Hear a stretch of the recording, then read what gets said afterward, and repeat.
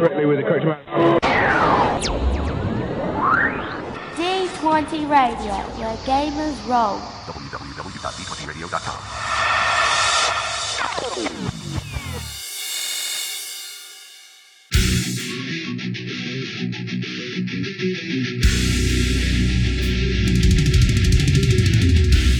Welcome to Me and Steve Talk RPGs, a podcast where me and my friend Steve try and help you get the most out of your role-playing game experience.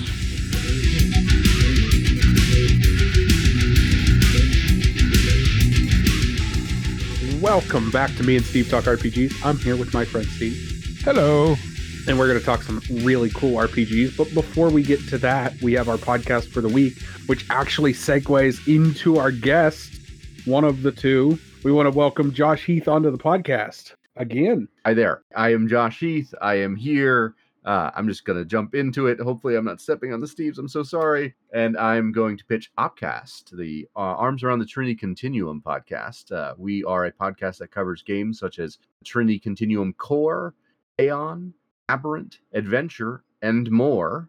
And if you're interested in anything that's sci-fi, you can pretty much do it in the Trinity Continuum. It is one of the best games that Onyx Path produces in the newest Story Path edition, and taking on the awesome legacy that White Wolf produced for those games. So if any of that's interesting, Aegis is coming out soon, where you'll be able to play sci-fi alien hunters in meets Troy / meets the Iliad, meets things like that. So lots of awesome things that Aegis is going to let you be able to do. So this week, we're actually going to be talking about a project you have that, as we speak, is currently on Kickstarter, but will still be, when's it wrap up? We've got about 20 days left, 22 days according to this, May 25th. Okay, and this will drop in a week, so you'll have about 2 weeks at the time this airs to get in on this. But this is a really cool game called Army Men, and you have brought the, I guess, head designer for the game as well, Neil, with you today? Hello. Yeah, for folks who are not familiar with me or don't know me by names, I'm one of many Neils. But my name is Neil Litherland. I'm an RPG writer, author, and this is the first time I've actually put together a full game instead of just doing supplements for other people's stuff. Cool. So it's called Army Men, and Josh was kind enough to share the manuscript with us to kind of glance over. And I've told both of you when we were talking previously, but what this feels like to me is one of you was walking down the aisle at their local Dollar General or Dollar Tree, down the toy aisle, and had a flashback to being, somewhere in the 8 to 10 range, and all the stories you used to make up with all the wonderful little plastic army men and etc. that you can find there, and went, what if I combine this with an RPG? You're not wrong. As far as origin stories go, it's pretty on the nose for how things happened, actually. For folks who are curious about the origin story of this game, several years ago, I had a friend of mine who was putting together an RPG company, like lots of folks were doing around the time of the pandemic. And he kind of tagged me to create content for his website, and then he decided, okay, we need to release a game. We need to be an actual game company. And he was kind of trying to figure out what he wanted to do for content, what would get people interested. And he decided he wanted to do something for the wargaming crowd. And I was like, okay, cool, I'm down for that. That sounds interesting. But he wanted to do it with the Fate system, which had me putting up red flags. So I'm like, you want to go to the community most known for complicated rules and tactical displays and take all of that away from them? And so he and I went back and forth as to what would be a good system to do for that. And while we were finishing up that discussion, I was going off around the rest of my day, and it was a productive discussion, but it was a tiring one. I was just getting ready to take a shower, and I said, man, if we could just get like a bag of army men, throw them down on a map, and hey, wait a minute, there might be something behind this idea. I got to write this down. And it just kind of mutated from there. We've been talking about so many serious ideas and so many like grim and gritty things like you see in like Axis and Allies, Warhammer 40K, all of that. And I was like, what if we had something that was so patently ridiculous that you couldn't take it seriously, but it demanded you take it seriously anyway, just to make it even funnier? And so it just kind of spiraled out from there. Well, but I mean, this is where I'm reminded, my wife is not a gamer at all, but she's very supportive of the fact that I am a bit of a gaming addict. But she will routinely look at me when I want to go buy this book, buy that one. And she'll look at me and she'll go, Steve, why do you need more books to play pretend? just as kind of a joke. Yeah. And in a way, she's right. But like, this really does feel like just some structure to play the pretend that we all used to in a lot of ways. Absolutely. It is the, yes, because lots of folks have talked about this as the ongoing debate of rules versus imagination. And it is always my goal to give people as many options as they can when they look at stuff that I've made, but to also have like the asterisks and the caveats to prevent someone from going, it's like, no, I have an everything proof shield, I win.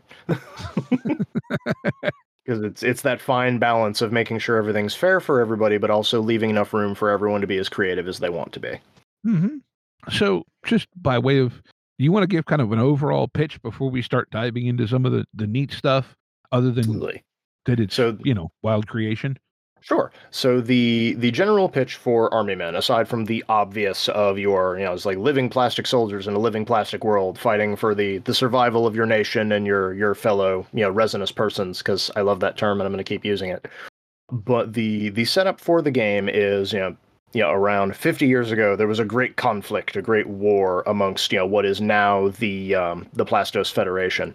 And then, the Vespoids arrived, these colossal insectile creatures that were just an existential threat to everyone. And so we all just sort of put our war aside for the time being and decided, we need to fight that, because if we don't, whatever issue we have isn't going to matter. And that's kind of been the driving force behind a lot of the setting, behind the missions folks are getting, behind, recruitment drives, because you can just look out there and see the existential threat that is a thing you need to protect yourself and your neighbors from.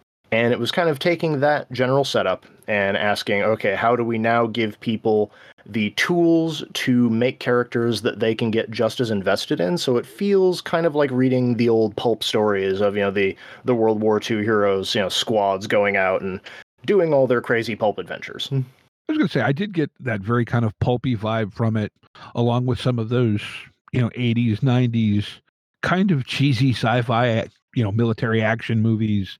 Yeah. Well, not to cut you off, but speaking of 90s cheesy sci-fi action movies, I immediately read this and my brain went, this would be a really good game to run the in-world story of Toy Soldiers. Are you familiar with the 90s movie Toy Soldiers? Yes, with the bad guys who are actually the good guys. Correct. And the soldiers who are the bad guys. Yeah. Yeah. So it's Tommy Lee... Small Soldiers. Small Soldiers. That's it, not Toy Soldiers. Toy Soldiers is a very different movie. Small Soldiers, yes. I read this and I was like, this would be great to run that in, which is a movie that I like and nobody else seems to like. It was a good movie. I remember that loved movie. it. Yeah. Because I quoted that film entirely too many times while I was putting this together. Good. I'm glad that I wasn't the only one that was like, I'm picking up on this. Now I'm going to have to go look that up. I don't know if I've ever seen that. It's fun. It's very fun and kind of silly in that way where it's like, this is a very silly thing. Now let's make it just a little scary. Yeah, it's like a kid's horror movie, like along the lines of like Gremlins. Yeah. Because it has that whole Barbie scene, which is... Yeah. Anyways, sorry, not to derail the entire conversation, but that's what came to my mind. Absolutely. I forgot where I was. There's something about, just the greater threat and everyone putting it aside and, being able to go the pulpy story route, but still have a little bit of grit kind of underneath it, I think. Yeah, to catapult off of that, it was a thing I wanted to do, and there's a section about it in the Game Master chapter. And it was essentially that, the meta and lots of the world is presented in like a very specific light of it's like, this is your history of the world, and it's got like a very World War II without being World War II. It's taking the sort of the era that the toys are meant to pattern and creating its own in-world setting and explanation for it. But I also call that explicitly of like, you can use the same rules, the same setting if you want to do, a silly game, if you want to do a high fantasy game, if you want to do like a gritty body horror game with people being stolen by giant insects and going down into holes where they're being, wrapped up in webs and whatnot, if you want to do some kind of sci-fi experimentation with pod people, if you want to do, and if you want to do just like horrors of war stories of like, people who have been, going out to be heroes and then realizing, that they don't tell you everything in the recruitment videos about what you're going to see out there and whether or not you can deal with that by the time you get back. So it's up to a lot of what the players want to do with it, and my hope is that people like it enough that I can kind of provide additional support for more genres and more styles. Maybe do some westerns, do some A-Team style mercenary stuff. Maybe do some actual like nod to Alien, just get the Colonial Marines out there, all sorts of nonsense. No, I like that. And I just kind of like though that going through the manuscript, you've got obviously the big bugs and dinosaurs, because those are the three things you can always find in those toy aisles, or plastic without bugs. fail. You can find them and they're cheap. Right. And there's something like, don't get me wrong, I don't paint yet anyway, but there is something just amazingly beautiful about a well-painted miniature and the time and effort and skill that goes into it. But to me, there's also something just inherently fun about taking cheap crap and having an amazing amount of fun with it. Yeah. It was if nothing else, this is a game where if you bring your minis to the table unpainted, that's just the way things look in world. It was perfect.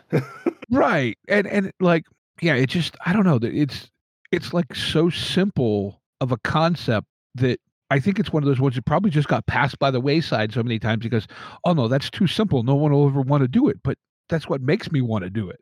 It's because it's so simple. I had some folks, I've been trying to badger a couple of the communities that I hang out in, I am a fan of the stories and the lore of War 40K, even if I don't do the tabletop gaming myself. I do the RPGs, but it's a side conversation for a day. But I've been trying to find Imperial Guard fans just to pitch them the whole thing of like, the book is the most expensive part of this entire game.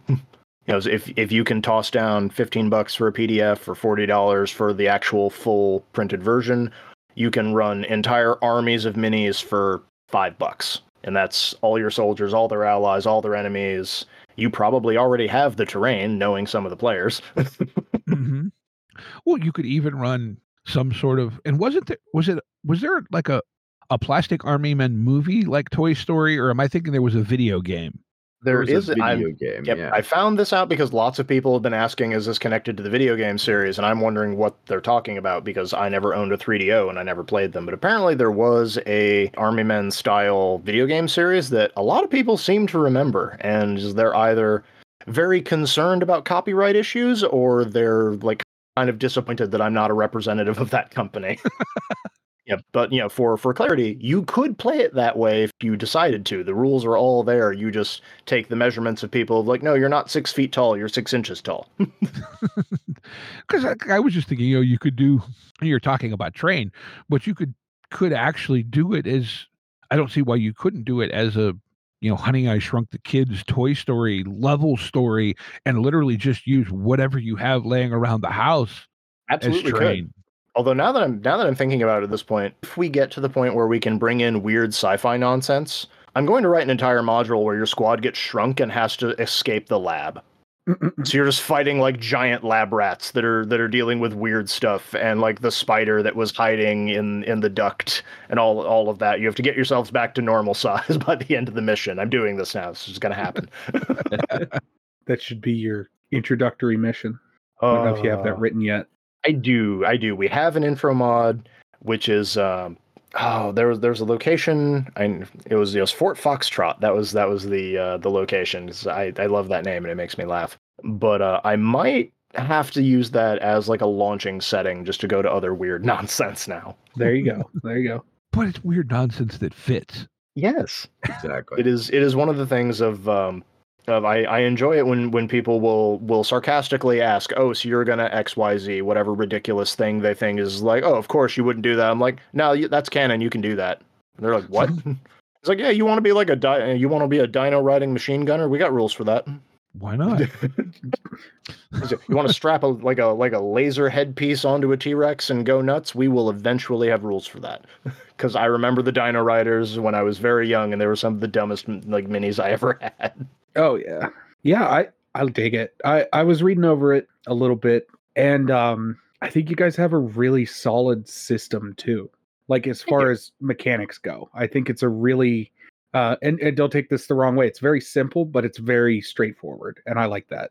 Yes, I think that is probably a very good description of, for folks listening who have not looked at the Kickstarter or not seen any of the stuff about it. It uses the parts of D&D's 5th edition that went into Creative Commons, with a lot of additions made for additional tactical rules that D&D didn't really have. And that was actually one of the big selling parts that got me interested, because when I first pitched the idea way back in the day to that other client, I had played Dungeons and Dragons 5th edition. It was fine. I didn't drool over it, but it was a nice game with some of my friends.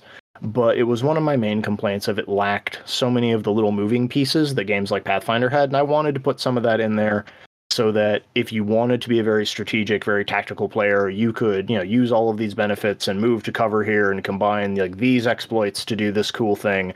But if you just wanted to scream who wants some and run in with your 50 caliber blaring, you can do that too. And they're both equally valid approaches to the situation.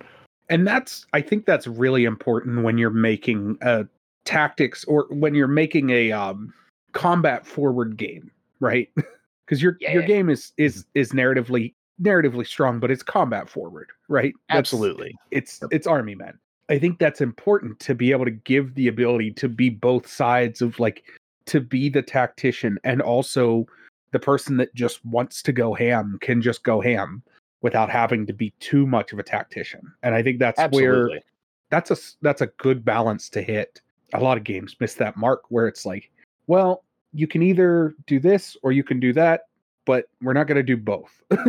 Yes, it was actually one of the things that I thought about, because it's been a very common complaint, especially as lots of games have been going more the rules light route, or narrative heavy, or the narrative front loaded at least.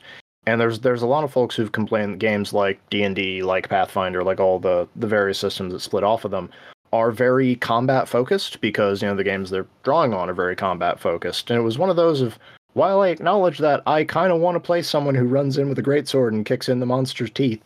Right. And so it was mostly trying to mesh that with a concept that I'm like, no, this is a very, combat is kind of a foregone conclusion in a lot of stuff of you are here to deal with a violent situation, and particularly with the Vespoids, if this is an enemy you can't use diplomacy on, you might not be able to frighten them. Some of them probably don't have a fear response.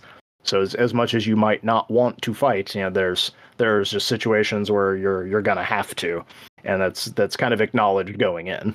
Yeah, well, and I think too, using the 5e derived mechanics, this feels to me like a game that's aimed in a way at taking someone who's got some gaming experience but wants to do something different, and maybe bringing some new friends in that maybe have gamed a little bit. And so it feels like the 5e choice, well, like you mentioned, for those of us who've gamed a lot, it's a rule system that you're just kind of like, well, it's there, it does things.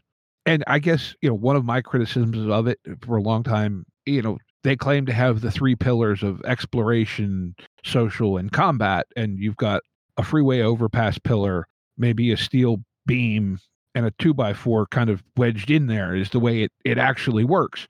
But for what it feels like you're aiming at here, that actually does it. Absolutely. It is to get on that, though, there's a thing I mentioned in a couple of blog posts I've written about it, and a couple of other interviews where I've talked to people.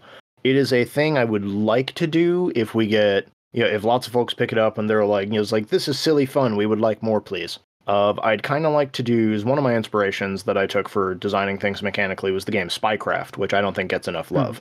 And it was just one of those things that I wanted to have that opportunity that folks could do stealth missions, whether that's, we all put on black face paint and we sneak under the barbed wire and we steal documents from the enemy, or if it's, a more James Bond style game where we take on, false personas and we go to this underworld, event that's happening, and we pretend we're all members of a cartel to try and figure out, some way to undermine the enemy intelligence network. And that's a little more complicated narratively, and it's probably one of the big failings of Spycraft as a system of, if you don't have a DM who's very familiar with lots of the tropes of spy fiction, the mystery can very quickly spiral out of control and get away from you. But I'm hoping that with a system that's a little simpler, it would be easier to kind of direct folks through it in a way where you could do either that very 1960s gadget heavy kind of game, or if you wanted to do more of like, the more modern era Bond, where everything is very serious and we make hard decisions and we do all of that. Sorry, that's not my James Bond.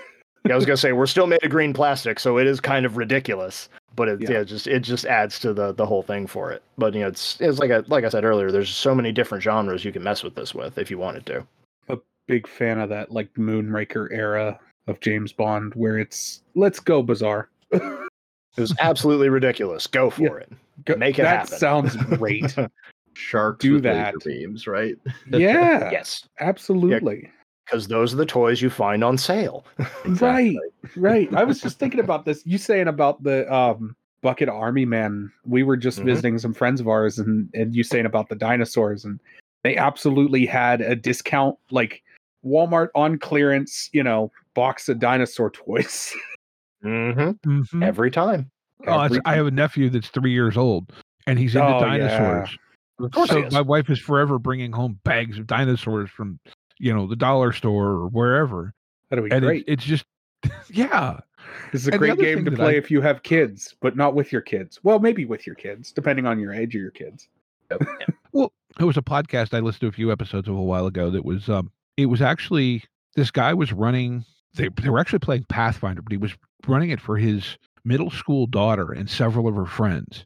And listening to the way they played was so neat and so refreshing, because like the one thing that sticks in my head, there was something, the bad guy was in a swamp or something, and like, well, I don't want to go up next to him. I'll get my boots dirty. And it was just so neat to hear them playing with such kind of, I don't know what the right word is, but like where they were just playing as people and not at all thinking about because we all do it, right? We're in a game, we're thinking, well, it's a fight, we need to win, so what's the thing I can do that will give us the best chance of winning, or at least something that will be cool and help us win, as opposed to, man, I don't want to get my boots dirty, why would I go over there?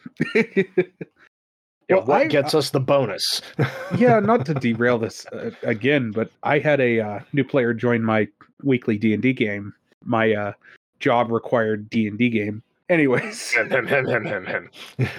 he was 15, and they had this entire combat where they entered a town that was a fishing town at one point, and it was like, okay, well, the town's cursed. There's monsters in the water. We're no longer a fishing town. We don't know what we're going to be with ourselves, right? Like, it's a pretty standard D&D thing.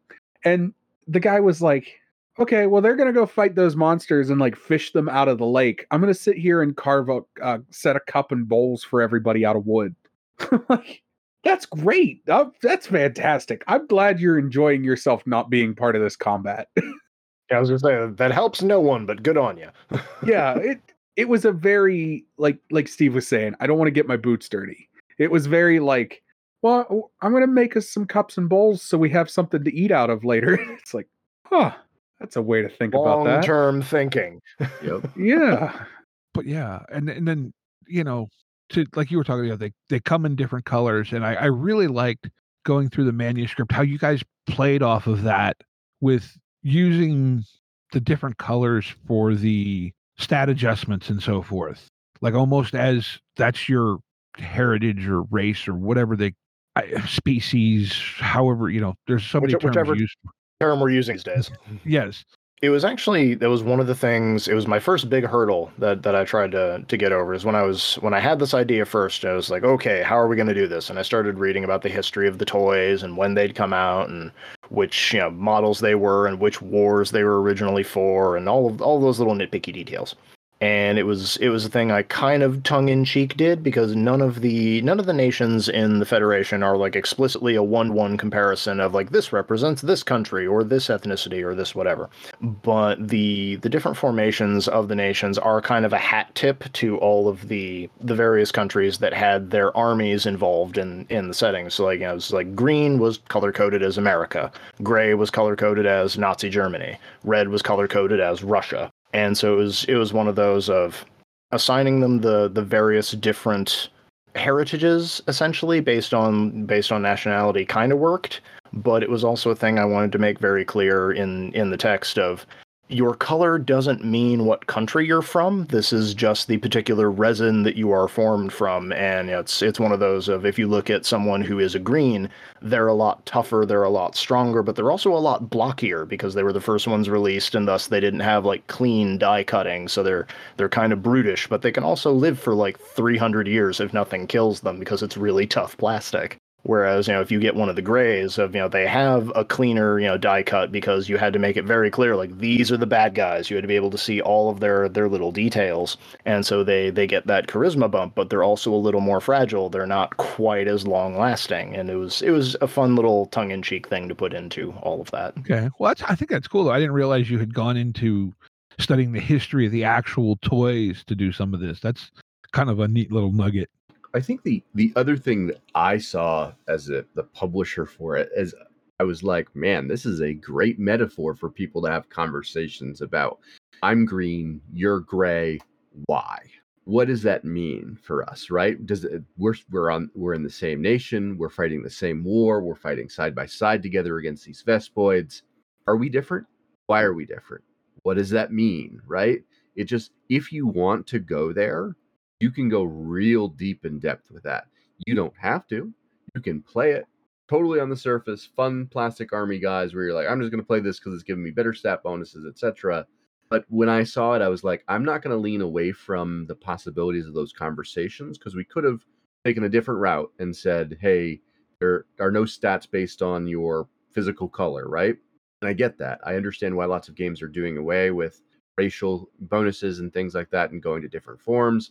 Support that, but we did it. We leaned into it intentionally here and said, there's a conversation you can have, a silly plastic army men that is safer to have, and if you're talking about real people in any sort of real way, right? So I think that's an awesome opportunity. No, I think you're right. Yeah, to tag onto that, there's an extra fun thing you could do on that, because we're used to playing in fantasy settings where like the timeline goes for thousands upon thousands of years, Tolkien style. And all of the history that I explicitly laid out for this game is like maybe 75 years or so total. Like, it doesn't really go back before that in the starting book, because I figured no one needs to know that right off the bat. I don't want to overwhelm players with world history. But it is one of those things of lots of the resins are longer lived than others, and lots of them will have lived through major political changes. One of the big ones is was it the Styric Republic is not the USSR, of like they were a monarchy and then they had a revolution and now they're a republic. And this all happened like within the living memory of several of the Resonance peoples, several of whom might like remember living under that monarchy, or might have fond memories of childhood of like how things were different. And so if you really wanted to, you could even have like political or like religious conversations with people who maybe like they're younger, they're idealizing the past, and you have someone who was there, telling them like, no, it was terrible. I don't know what you're reading in this book. None of that is how it was. Well, that I think though, to me, that's one of the beauties of RPGs in general, is that it can be both silly escapist fun, and it can also be a lens with which to look at legit, real issues in a way that's a little safer to explore them than having the actual conversation about the actual thing. Absolutely. Exactly. So, I mean, it sounds like you've got ideas anyway for that. If this does well and takes off, that there are expansions and splat books, if not planned, rattling around the brains of the creatives. There are supplements on supplements that Neil has mentioned to me from the beginning that I'm like, Neil, if we can get people to buy this game, yes. It is the look on Josh's face making me laugh, because it is one of those I fully acknowledge when I first had this idea and it seemed to really have some legs and I was figuring out all of it. My brain just kind of went genre by genre, style by style of what could we release that would give players new rules to mess with without invalidating any of the old stuff. And then the question of mixing and matching things. So it's the one that immediately comes to my mind for weird stuff to mesh with. Everyone's probably seen like the Wild West style like plastic toys they have. They're kind of built off the same mold, and they have like the Confederate style stuff. Well, it's Confederate and Union, I should say. Mm-hmm. And it was my thought of like, well, how do we incorporate that? Is it a historical piece? I'm like, no, you just need to go further away from the cities where we don't send out, the supply lines. We don't have, communications. So you'll find people who are still nominally part of like the armed forces or of whatever country they're in, but their post has kind of been forgotten. And they don't know that there's been this huge political revolution. So you have the sort of thing, I cannot remember his name off the top of my head. There was the Japanese soldier in World War II who refused to believe the war was over and held the island for like 60 years. Yeah, it came out of the jungle in the Philippines, if I remember correctly. Yes. Yep. So you could have, that as a thing, or you could just have, options of, it's like, well, like we're further out on the frontier. They don't send us good equipment. They don't send us regular resupply. We're making do with this stuff that we have, and it works. It's not very good, but if you shoot a Vespoid with an actual cannon, it will still get the job done.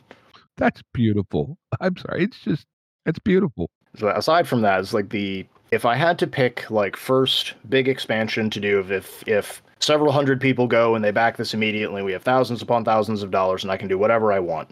The book that I'd like to do next, if we're doing full book size stuff, not just like a little splat book with adventures here, or here's some updated rules for vehicles here, is the one that occurred to me most was Army Men, Soldiers of Fortune. Because it strikes me that one of like the big hurdles some folks might have is like, they have that anti-authoritarian streak that a lot of gamers can have where your DM says, please, I would like you to do this. And they go, no. And then they spit Mountain Dew in your face. Yeah, what I would like to do with Soldiers of Fortune is kind of expand it to the point where you can be like a squad of mercenaries, or you can be military contractors, whether you have experience or like you were rejected from the military for some reason, but now they kind of need someone to, act as a cat's paw to deal with these other problems. And that would be kind of a fun way to have your cake and eat it too. Or if you had one of those of, like our previous characters, like after this mission, they decided, no, we're retiring. We don't want to do this anymore. We could then pick up those rules of, okay, it's 10 years later and we have that, one last job kind of set up for it. Yeah, that or kind of an A team. I know you mentioned them. I think it may have been before we turned the mics on, but that kind of thing. Yeah. Oh gosh, there's just so many places you can go with this. And the one thing I noticed you did in the manuscript is the way you handled experience / levels. Absolutely. And I thought it was kind of unique that you just said, okay, no, here's how we're doing it. Every 3 missions, you get a level. Just boom, done. We're not tracking anything because, let's face it, it's a pain in the butt. But what that brought to mind for me, and where I think this game would be just absolutely wonderful, is for like a game that you run at your local game shop every weekend or every other weekend, whatever, where you might have a couple of regulars. You're probably going to have a couple people that just pop in. Oh, what's this? Hey, again, with it being 5th edition for that crowd, they're familiar enough with the basics of the rules that, okay, we can just jump into it. And with it being, if you want to do it kind of mission based, you can have, okay, these are the characters we're taking on this mission. And as a GM, you can either create or just work your characters, so they're all at the appropriate level. But it feels like to me like it would be a wonderful game to run as kind of a partial pickup, partial regular crew at like a game shop or something.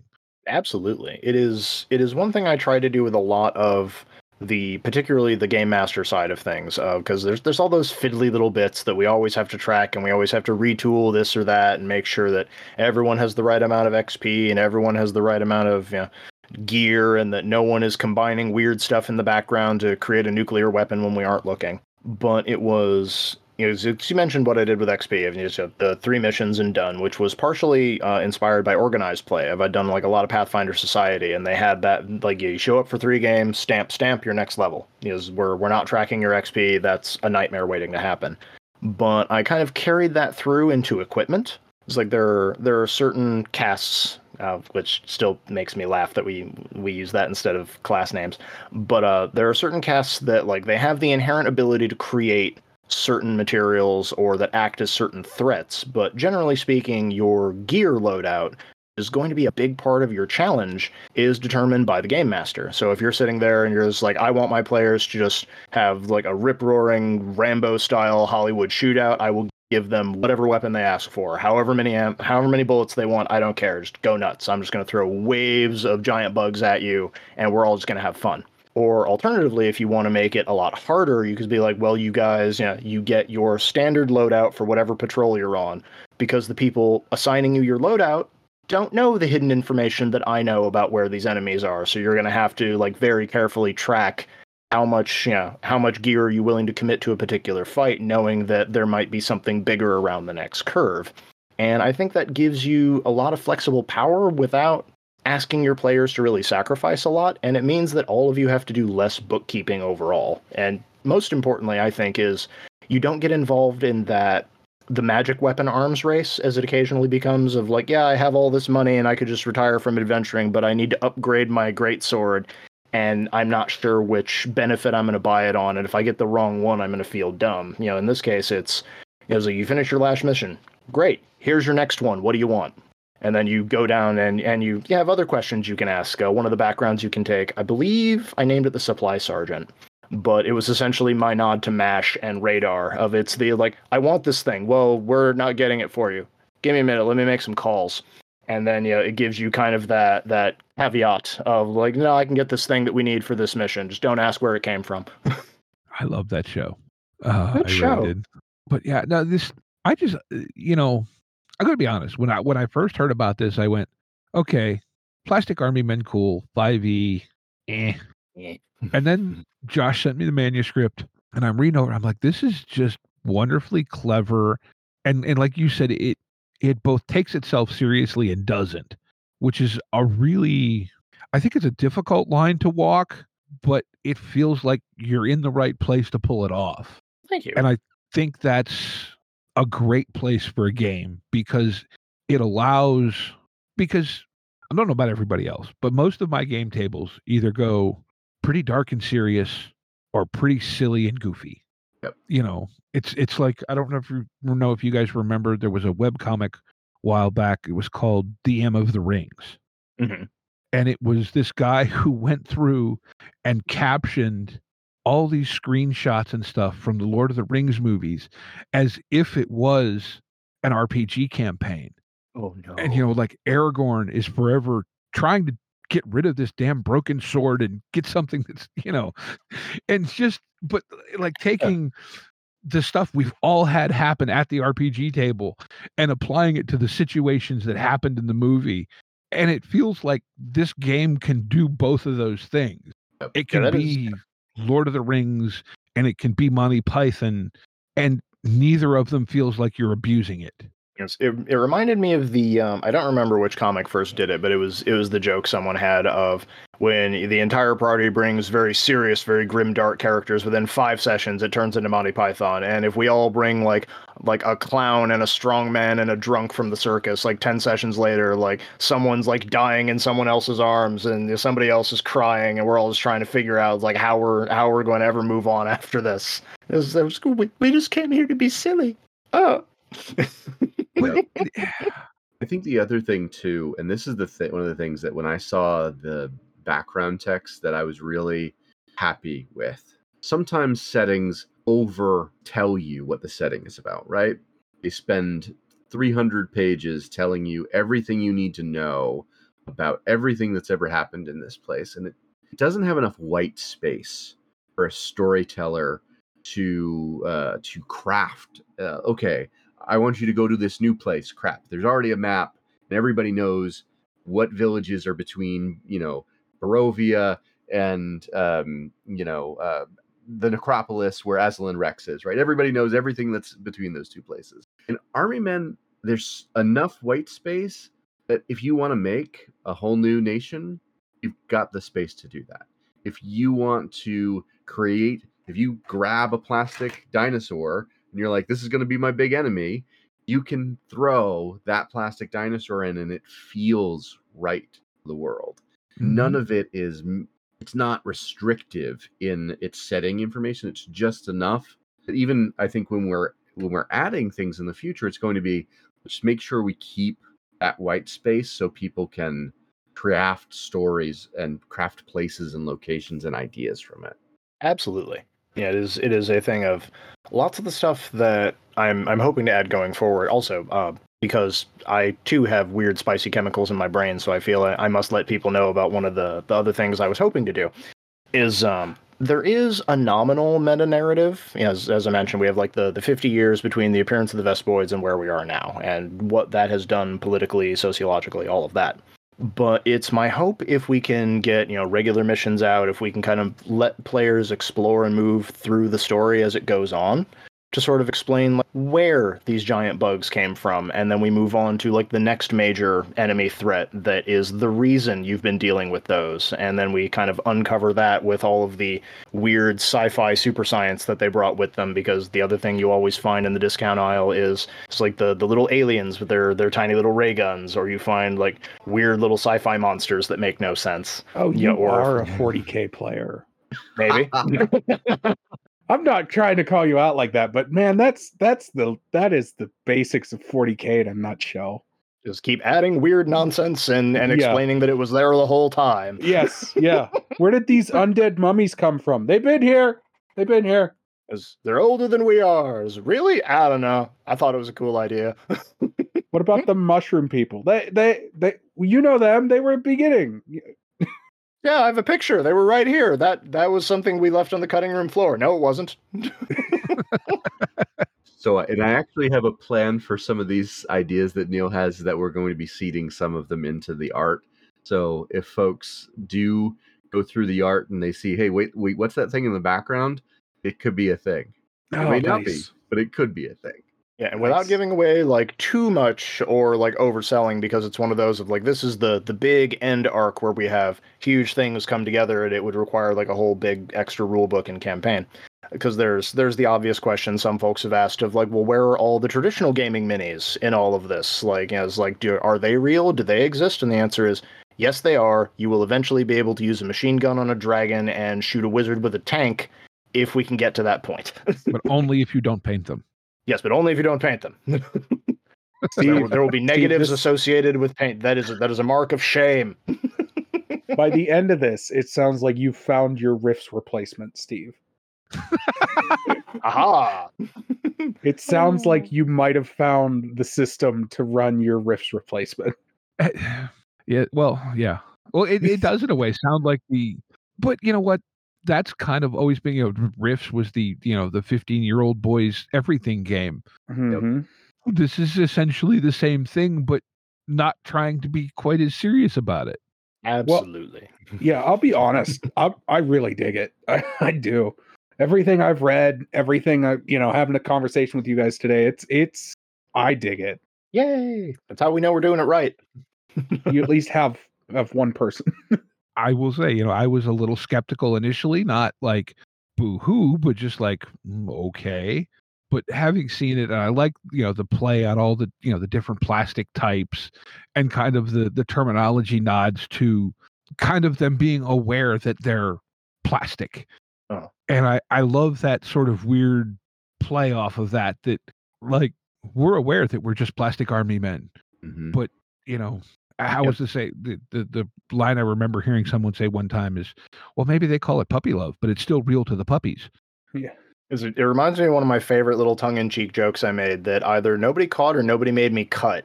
Is if you get one of the ration packs, in it they have the little preservative packet that we all have in our shoes to stop them from getting damp. That's their flavoring. It's like a gel. Oh man, don't eat that, kids. For me, bad lessons. Don't play this with your kids. One of the fun horror elements of this, if you wanted to go that route too, is like someone looks around and goes, "My gun's made out of plastic. I'm made out of plastic. Yes. Am I a gun? My bullets are made out of plastic. What does this mean?" So that brings me to, you sort of touched on it. Do you have a plan for vehicle combat? Because that was when I played with Army Men, that was always what I liked the plastic tanks and the The phrase I am most known for, particularly in the World of Darkness games I go to, is vehicular combat is always an option. And while we don't have like big stretches of vehicles in the base book because it was already getting kind of chonky and we didn't want to have to rebalance too much, that is one of the first supplements I'd like to put out is both vehicles, or at least like the vehicles that you'll use as a squad. You'll have like the big trucks and motorcycles and like light planes, stuff like that. patrol boats, things of that nature. I'd also like to include some rules for like mounts and animal companions to get to like little historical nods for like Sergeant Reckless, the horse who just wouldn't stay out of danger, Woltjik, the Polish bear who hauled artillery shells and then fought Nazis. Right. Just little extra nonsense. People are going to be like, what are you doing? I'm going to ride a bear into combat with a great sword in one hand and a pistol in the other. Why? Because I want to. That's why. Because if you saw that coming at you, your first thought would not be, I'm going to shoot it. It would be, that person's lost their mind. I need to get out of here. Right. No, because you just made Steve's new character. You just, I know what. Okay, I'm gonna run this, and he's gonna be like, "I made a character. It's a guy riding a bear with a machine gun." Yes. Nobody's gonna be shocked. One of the last 5e characters I made was a dwarven ranger with a bear, and the whole image that came from an image that sprung into my mind of a dwarf riding a bear, and you can't tell where the bear ends and the dwarf's beard starts. I support everything about this. and ironically enough, we somehow, because Gonzo one shot, got access to a wish spell. So what does my ranger use his wish spell for? So that the bear can talk. Mm-hmm. That's fair. Nice. Yeah, then he finds out the bear speaks a language he doesn't, and he has to learn a whole new language to talk to his bear. Just it's monkey's paw wish. Bear speaks bear. No. But no, it just, oh my gosh. The more and more I hear you talk about this and what I've read, I'm more and more like, I want this, and I want to go do silly, fun things with this and just have a blast. Like, this is definitely a game I would take to like a convention or something. And just be like, not if I beat you to it. Bull crap. I'll buy more army men than you. I will have more. We will have a bigger table than you. All right. So I have a pitch for a second line of products. You need to make an actual tactical minis game to play with plastic army men. All right. It's not out of the question. The only thing I will say to that is there are several already on the market. That's well, I haven't found them yet. So yes, as British author Sean Huston is fond of saying when people ask, like, what does it take for you to create these things? I need money. As soon as I have a check in my hand, the muse descends upon me with alarming speed. Fair.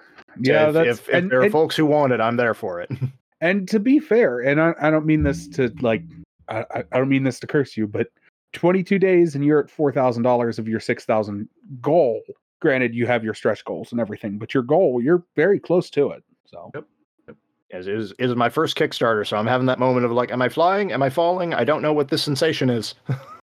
No, I would say you're doing pretty good, because we've seen a lot of Kickstarters come and go, and a lot of them do, they'll either do really well and go absolutely gangbusters, or they just don't fund at all. And you guys look like you're doing really well. So I will say too, compared to some I've seen, you guys have a very thought out, ready to go product here. It's not like you're kickstarting a concept. You have, yes, I'm going to guess it needs some more fluff. It needs some editing. It needs layout. It needs art, but you've got the product there that's, so to speak, play testable. You've got your product made. You just have to make it look like a finished product now, as opposed to be one. Yep. Yeah. And one of the reasons it took us a little while to get this to market, from Neil coming to me and saying, "Hey, this other company folded. I told you about this thing, and when I told you about this before, you got so excited you almost strangled me by not bringing it to your company to begin with." That's just my version of the story. It took us a while to get here, right? Because we wanted to make sure we were at like 99.9%, right? Like the manuscript is done. It needs editing. It needs development a little bit. It needs to be laid out, but that's not the long part of the process, right? The worst thing that I've seen so many companies do is say, "Hey, we're going to run a Kickstarter for a game." And they don't have a game yet. They have an idea. They maybe have 10,000 words written. And I'm like, you can't do that. You cannot do that. You cannot expect people to buy into that and then wait 6 or 7 years for a game. It's just, to me, not cool. Not something I would ever want to do as a company, and not something I think I want to get as a backer. And as a person that has over 150 backs on Kickstarter, I want to make something that fits my expectations for a Kickstarter project. I'm really glad to hear that you as a company would not, or well, that your company would not want to do that, because yeah, I'm with you there. There's a lot of Kickstarters that have come and go, and a lot of Kickstarters that have tried that are just, this is my idea for a tabletop RPG. Well, that's great, but you don't have anything on paper. Right. Yeah. You have nothing to show me. You're just, this is your idea. Well, that, like, look, I've got a one I'm waiting on that I'm not going to call the company out. They had a playable quick start out at the launch of their Kickstarter. I know this. It's been a year and a half, and I still don't have a book. Now, I also know the primary, it's a very, very small house that is a side project of someone who works elsewhere in the industry. So they're busy. I get it. Yep. And I'm not saying that I have no illusions that I'm not dreading, oh, I'm not going to get this. But it is nice to hear, like I said, and then I guess that would be a question too. What are you, and of course, obviously, huge caveats about everything because of publishing and supply chain and shipping and everything in the world we currently live in.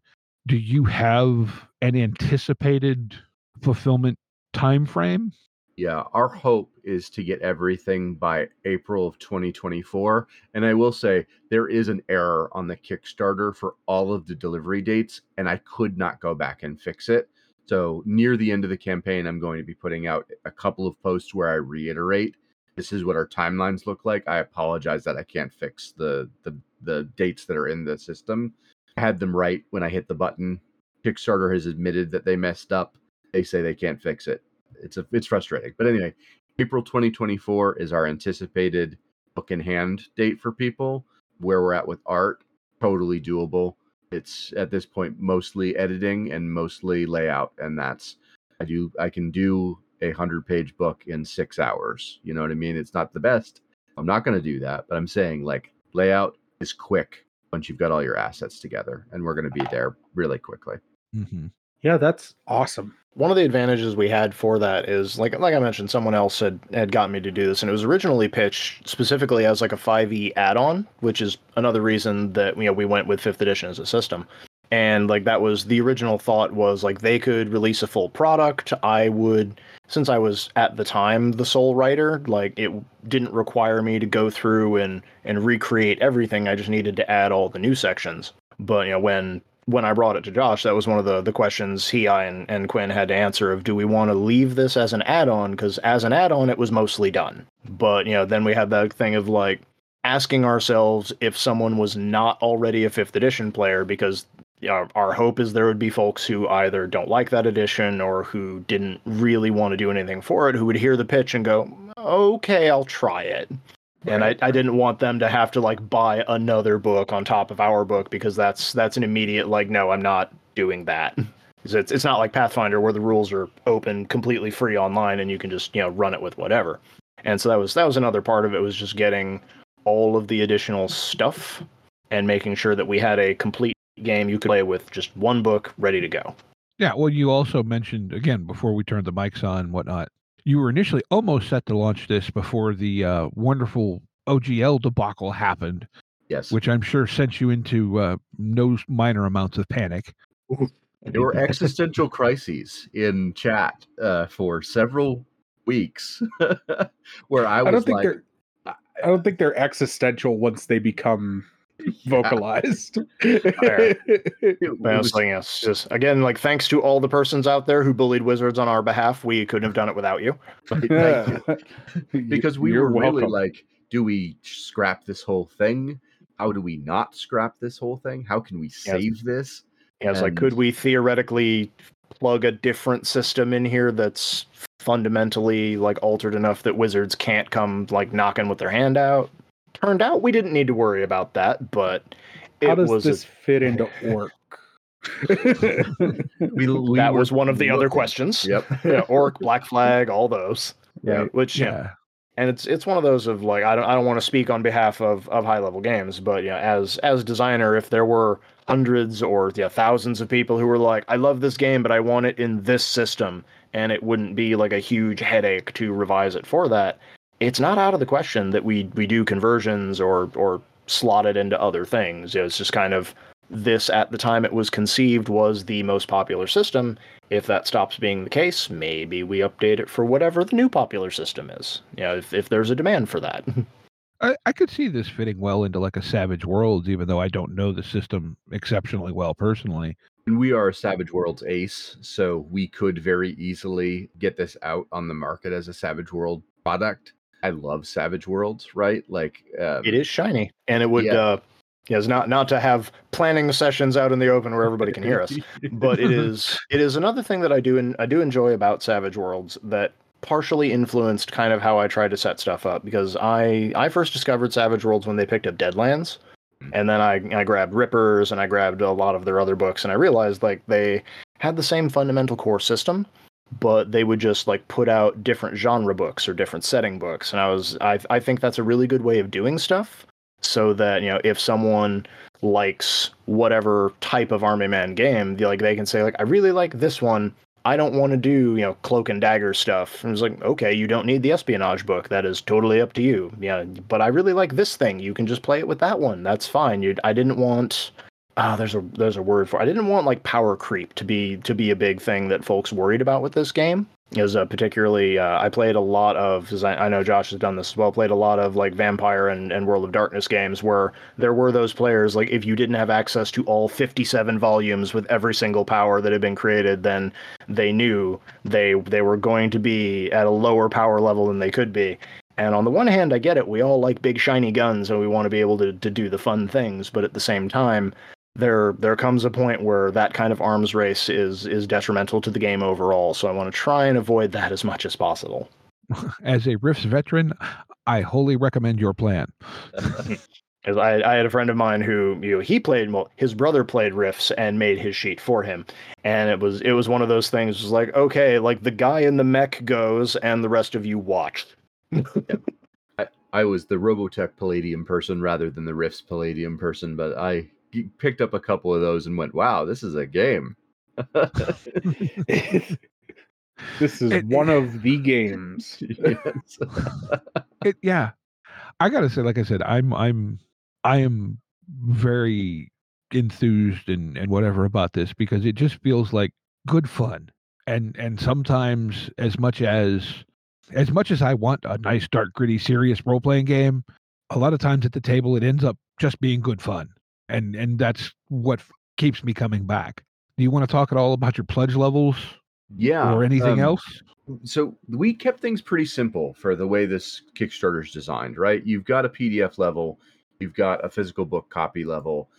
There are some fun, bigger levels that I stole from my friends at Onyx Path Publishing. One of them being you can add an NPC to the setting.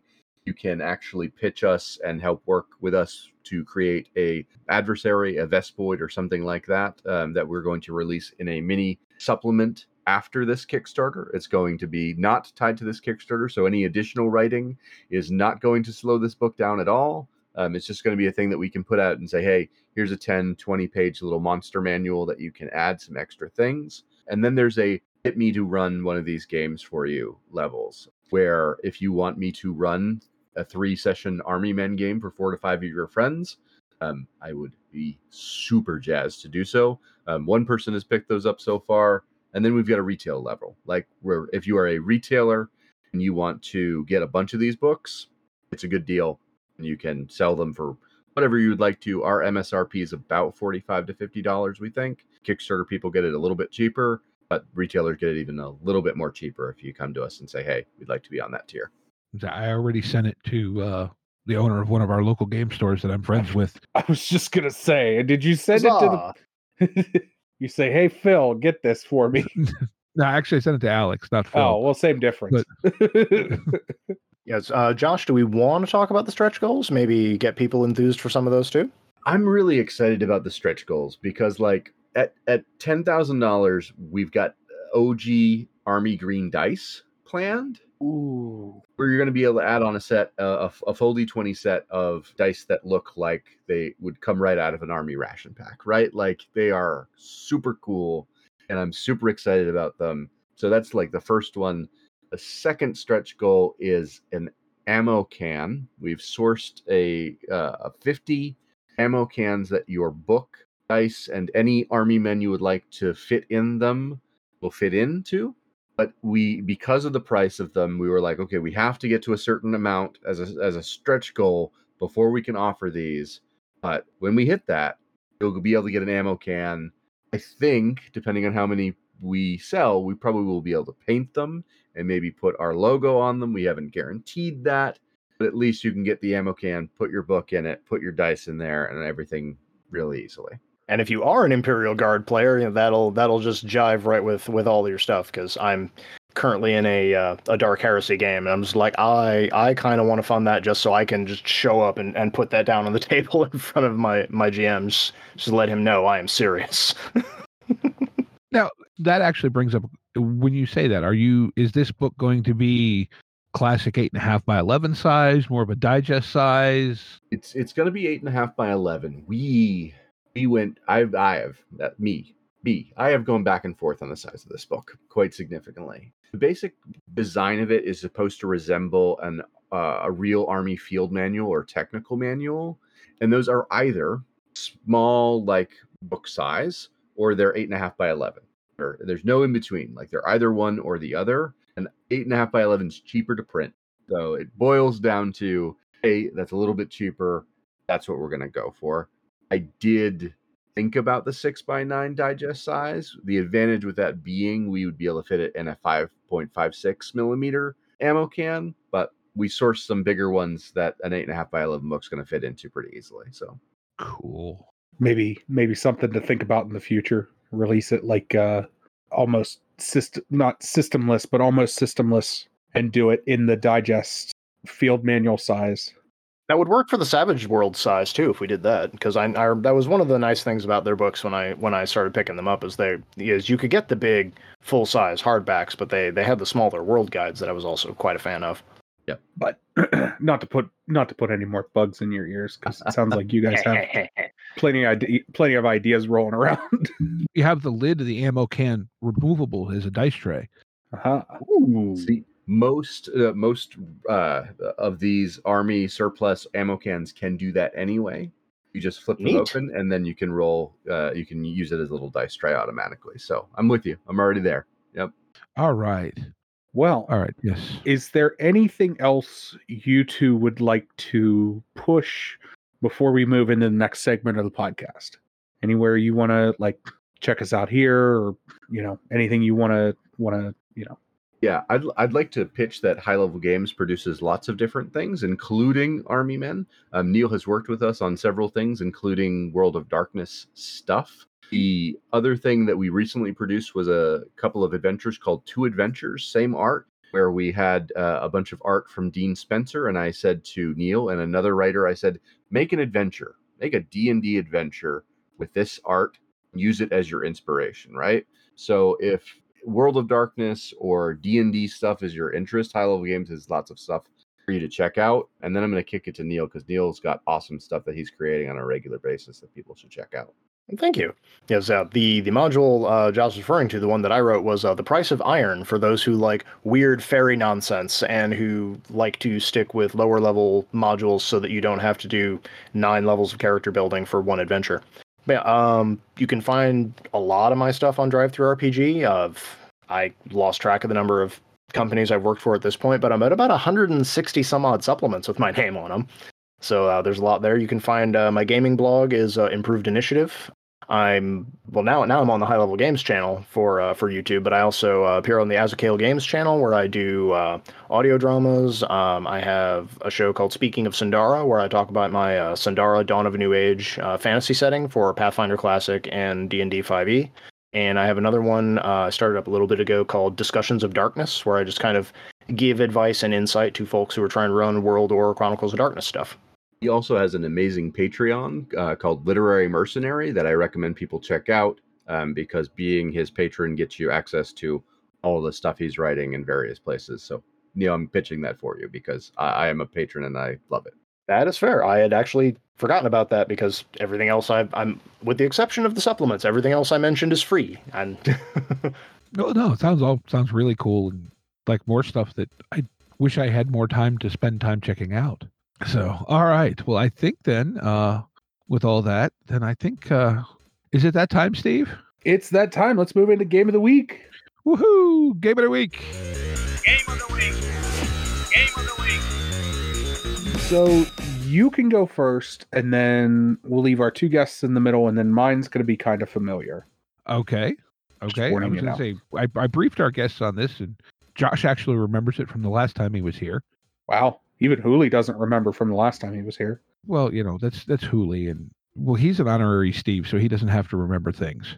He's gonna get me. By the way, Josh, your next return, you become an honorary Steve. It's 3 times. Fantastic. So my game of the week this week is one. It's called The Fallen. It's a little Powered by the Apocalypse game. Well, I say little, 160 some pages. History is not as you know it to be. What you've been told has been censored by those trying to keep humanity safe. Well, this seems a convenient way to keep you in the dark. The truth is right within your reach. You just don't know it. And so what it is it's what we all know as folklore, mythology, and legend have some sort of kernel of truth in them from the distant past of Earth. And as the characters in this game, you're supernaturally empowered to eliminate some of these threats. So it's you're fighting chthonic demons, spiritual chaos, all this stuff seems like kind of Monster of the Week meets Call of Cthulhu / Nightbane, to throw in a really obscure reference that most people probably won't get. But yeah, it just looks like a kind of a neat, supernatural horror. And I think with this kind of theme, I think Powered by the Apocalypse is probably a really good engine for it. So yeah, it's called The Fallen. PDF will set you back all of $10, or print on demand with the soft cover and the PDF, I think, will set you back $14. That's on drive-through. And I think that's mine this week. Cool. Mine is going to be, I'm going to probably rob it from other awesome people who might want to be thinking about, but Twilight Imperium, Embers of the Imperium, which I am so excited about because I've been waiting for this book for years. But for those who do not know about Twilight Imperium is an amazing board game where effectively, and I will just read from the back of this, since the fall of the Lazak Empire, the galaxy has been plagued by thousands of years of chaos, war, and isolation. Now, finally, the once great civilizations have restored some semblance of their former glory and have cast covetous eyes on the wider galaxy once more. Each of the major galactic powers has sent representatives to the ancient imperial capital of Mechatol Rek. This book, I've only read about 10-15 pages of it so far, is absolutely amazing. It is a Genesis system game. So if you listen to any of the D20 radio network, I'm sure you know all about the Genesis system because everybody in the network seems to love it. It is a great space opera game where you can play one of many different species of people, including humans if you wanted to be weird. And it is just cool. It is the coolest space opera game. And I'm going to be probably running this setting using the Aeon Trinity Continuum system at some point, rather than using Genesis. Genesis is fine, but Trinity Continuum is my jam, so I'm just going to port that system into it. I was going to say, I believe the aforementioned Hooli probably has a writing credit in that book as well, amongst some other people we know from around the network. Tiny. I was going to say, speaking of stuff that's at least tangentially connected to Onyx Path, there's a game I've been diving back into. It is a game, the highest compliment I ever received was someone saying, if other STs ran this game the way you talk about it, I would never want to not play it. But it is Changeling the Lost. It is probably one of my favorite from the New World of Darkness, now the Chronicles of Darkness, where without grabbing it out from under my desk, because I've been writing a lot of supplements for it the past year, we all know the stories of the gentle folk, the good neighbors, the true fae. The truth is way worse than anything that could possibly have happened. They found you, they took you, they ripped out your soul, replaced it with magic, and made you something else. And you have escaped back to the real world, but it's not the way you remember, and now you have to try and figure out how to deal with the things that are the same and the things that are not. And for folks who have enjoyed our theme this evening of you can make this as serious or as silly as you want, a game of beautiful madness does indeed have that option of you can all be bright, sparkly fairy people, but you can also play it as Trauma the RPG if you trust the folks that you're at the table with and you want to explore those themes. Very cool. Yeah, we did a show not too long ago with a couple of the other guys from the D20 network about Changeling. Ooh. very interesting game setting, however you want to describe it. A lot of layers to it. All right. Well, it sounds like it's my turn then. No, you don't get a turn. Oh, cool. Well, with all that being said, anyways, no, I have 3 things I want to shout out. The first one's a new thing, sort of, and then the other 2 you've heard about before. So the first thing that I want to shout out is Just Drive, Keith Kappel's new supplement for Genesis. It is fantastic. I had a great time at Gamer Nation Con, got a chance to sit and talk with Keith about it, and it is updated ground vehicle supplement. I don't know how else to put it. It's you want to run Fast and the Furious in Genesis, this has the stuff to do it. I think it's a really cool addition, and definitely something if you're looking for better ground vehicle, specifically ground vehicle, because that 3D space stuff gets a little weird. Anyways, and then the other 2 things I want to shout out, you shouted out last week, but I want to put a little bit more emphasis on it. Former guest on the show, Owen Casey Stevens, is going through some medical stuff and has 2 bundles up on DriveThruRPG. Both are over $700 worth of value. Both are $35. If you have $70 to throw around, it's a good person. It's a good cause, and definitely needs the help. And I didn't mean to bring this all down, but the fact of the matter is that we're a community, and I want to make sure that everybody's aware and being supportive as a community. Yeah. Owen also has a Patreon for those who are curious. Yes, Owen also has a Patreon, which is great. And I think Owen is one of those people too. I don't know that I've ever heard anyone say less than great things about Owen. No, as a person and as a writer. And that's why it's such a shame that all this has been going on with them. And if you can, help them out, because it's yeah. Well, like I said last week, I would imagine the benefits package for the freelance RPG writer probably is not all that great. No. The package is basically hope you live somewhere that has a good state-sponsored Medicare plan, which is the only reason I've got health insurance. Yeah, pretty much. Yeah, it's so, and you're talking about tons of content for $35. For a variety of games. Yes. Yeah, literally. I mean, everything from D&D and Pathfinder to Eclipse Phase and lots of stuff in between. Yeah. Shadow of the Demon Lord, all sorts of nonsense in there. Mm-hmm. Yeah. I know when I get paid, I'm going to be picking these 2 up because, so we're pulling for you, Owen. But yeah, it's if you can, it's like $35 for each of them. So that's what, $70 total. Yeah. That's $1,400 that you're saving by spending $70. But with all that being said, I want to thank both of you for coming on the podcast. Thanks for having us. Yep. Is there anywhere, if people would like to reach out to you aside from the Kickstarter, is there anywhere that you would like to be reached? People can find High Level Games at highlevelgames.ca. There you go. We have a contact thing there, so you can send us an email if you'd like. Awesome. Anyone who wants to reach out to me, there's a contact on my blog, Improved Initiative. If it's important enough you want to get to me specifically, if it's about Army men in general, probably better off to contact High Level Games over that. Okay. Very cool. Well, again, I want to thank you both for coming on. Yes, thank you very much. Yep. I want to remind everyone to be kind to one another and get out there and play some RPGs. Yep. Take care, y'all.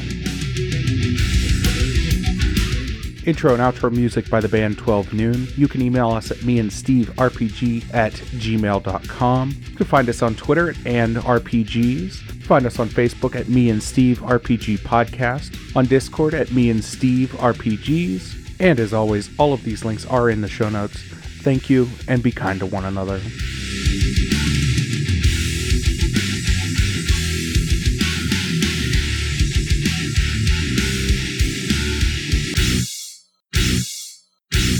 How much for the cigar? Cigar, $20, dog. You gotta go down the street to the store and buy that.